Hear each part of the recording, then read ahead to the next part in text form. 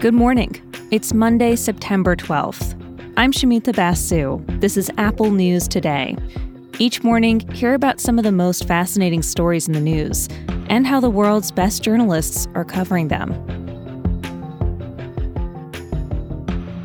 The situation on the ground in the Ukraine war is changing fast.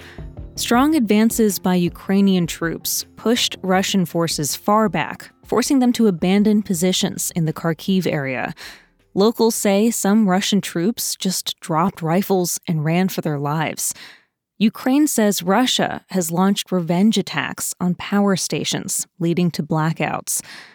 After Russian soldiers leave, investigators can move in to document possible war crimes. There are numerous allegations against Russian forces: rape, torture, executions. Sometimes news outlets get there before authorities. Journalists, especially war reporters, are first responders on the scene of either mass atrocity, a mass grave, a battle, something where we need to see war crimes. But journalists really aren't trained to think legally like lawyers and to keep their notebooks or their evidence in a manner that will be accessible for future war crimes. Vanity Fair contributing editor Janine DiGiovanni is working to change that so that journalism records atrocities in a way that could hold up in court. She's covered some 18 wars over the years, including 3 genocides. She's documented countless war crimes, and she's even been called to The Hague to testify. But she said her memory was foggy and her notes were disorganized. So she went back to school and learned how to use international legal standards to document war crimes. She's taught other journalists to do the same as the founder of The Reckoning Project. It combines journalism with an education in how to hold criminals legally accountable. We set up a war crimes unit where we document war crimes, verify them, and then build them into legal cases. DiGiovanni's team trained 15 researchers and documentarians from Ukraine on what to watch for and how to take notes in places like Bucha, which saw heavy fighting in the early weeks of the war. I thought the Syrian war was one of the most appalling in terms of what human beings could do to one another. But some of the things I saw in Bucha were horrific beyond belief. And one of them was a mother whose son had disappeared. And when they found him, he had been so brutally tortured before he was killed that even I could not believe the level of cruelty and savagery that had been inflicted upon this man. DiGiovanni told us about another woman who saw her husband taken away and executed. So her life now is kind of grappling with how someone you love is taken from you and how quickly your life spins utterly out of your control, the powerlessness, the lack of agency. And this is what war does to people. It's not just soldiers fighting on front lines. It comes down to the human stories. And it basically tears people's lives apart, which will then take decades to repair, to reconstruct, sometimes never. DiGiovanni says by cataloging these stories in the right way, she hopes there will be more accountability than we've seen in past wars.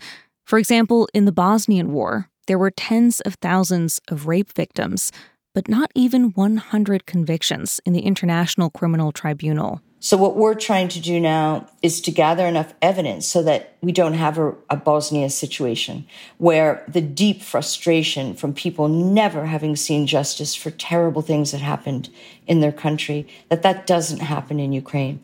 And I think it sends a very clear message to dictators around the world that have basically gotten away with what they've done. And it's saying, we're not going to let you get away with it. We're watching. We're recording, we're documenting, we're verifying, and one day we will get you.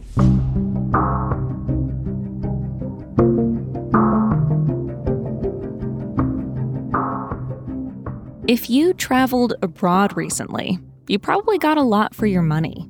The US dollar is extremely strong right now, but a powerful currency has a lot of drawbacks. Ones that can hurt your retirement savings and low-income people around the world. Marketplace takes a look. A strong dollar is especially dangerous in the developing world. It makes it more expensive to import the food and supplies that people need.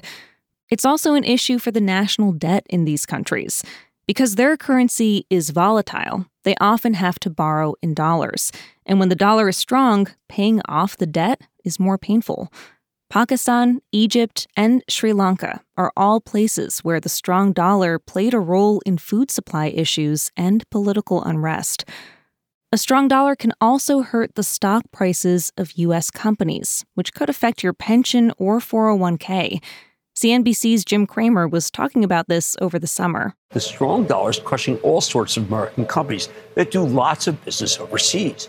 We normally don't care about foreign exchange, but the dollar's gotten so high versus other currencies that it's now become impossible to ignore. See, big companies here make a lot of money selling stuff overseas. And when they calculate profits, they have to turn those euros and pesos and pounds into dollars. A strong dollar means a smaller number, which can hurt stock prices. Now, the dollar has pulled back a little bit recently, but it's still way stronger than it was a year ago. Wall Street is watching to see if countries get so worried about its strength that they take aggressive steps to weaken it. Stuff like selling dollars on the global market. And things could get messy if that happens. Most forecasters think it's unlikely, but these are unusual times, and unusual moves are not off the table.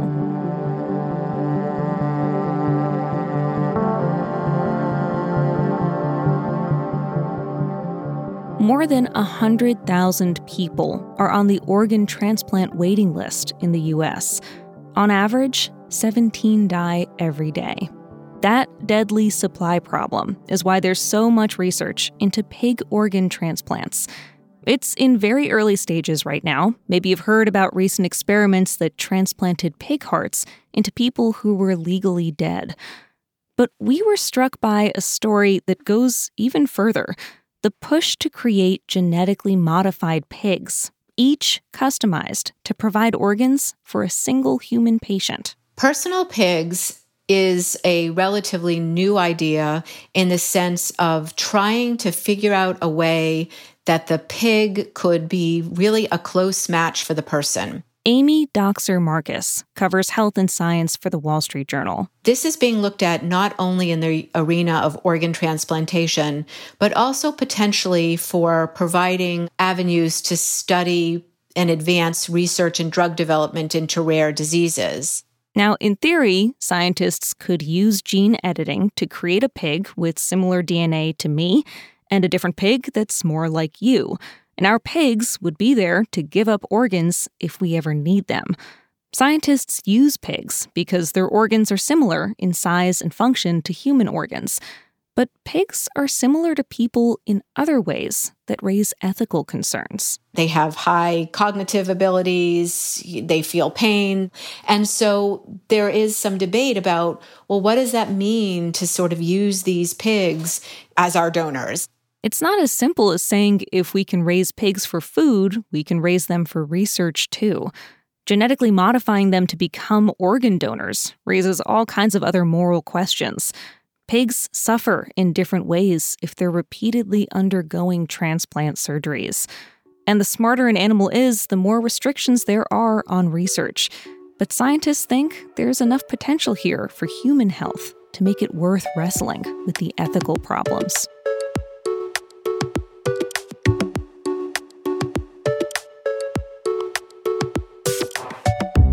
It's a universal phenomenon. Talking to babies using that up and down and all around way of speaking.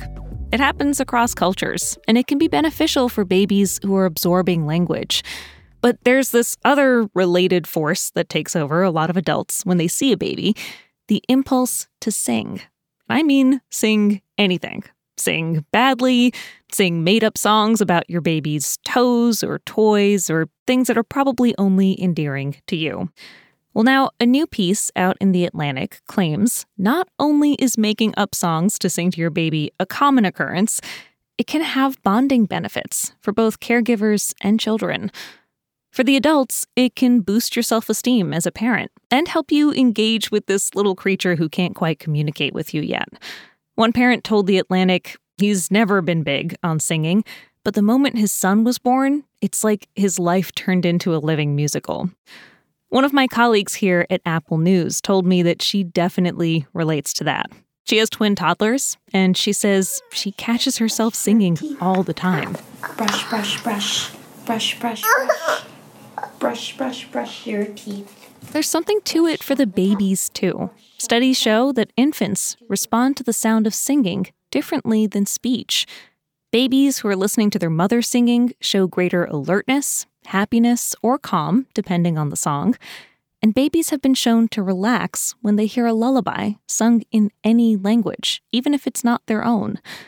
So go ahead and enjoy your goofy, improvised songs. And remember, it doesn't have to sound good for it to be a boost for you and your baby. Left egg through, right leg through.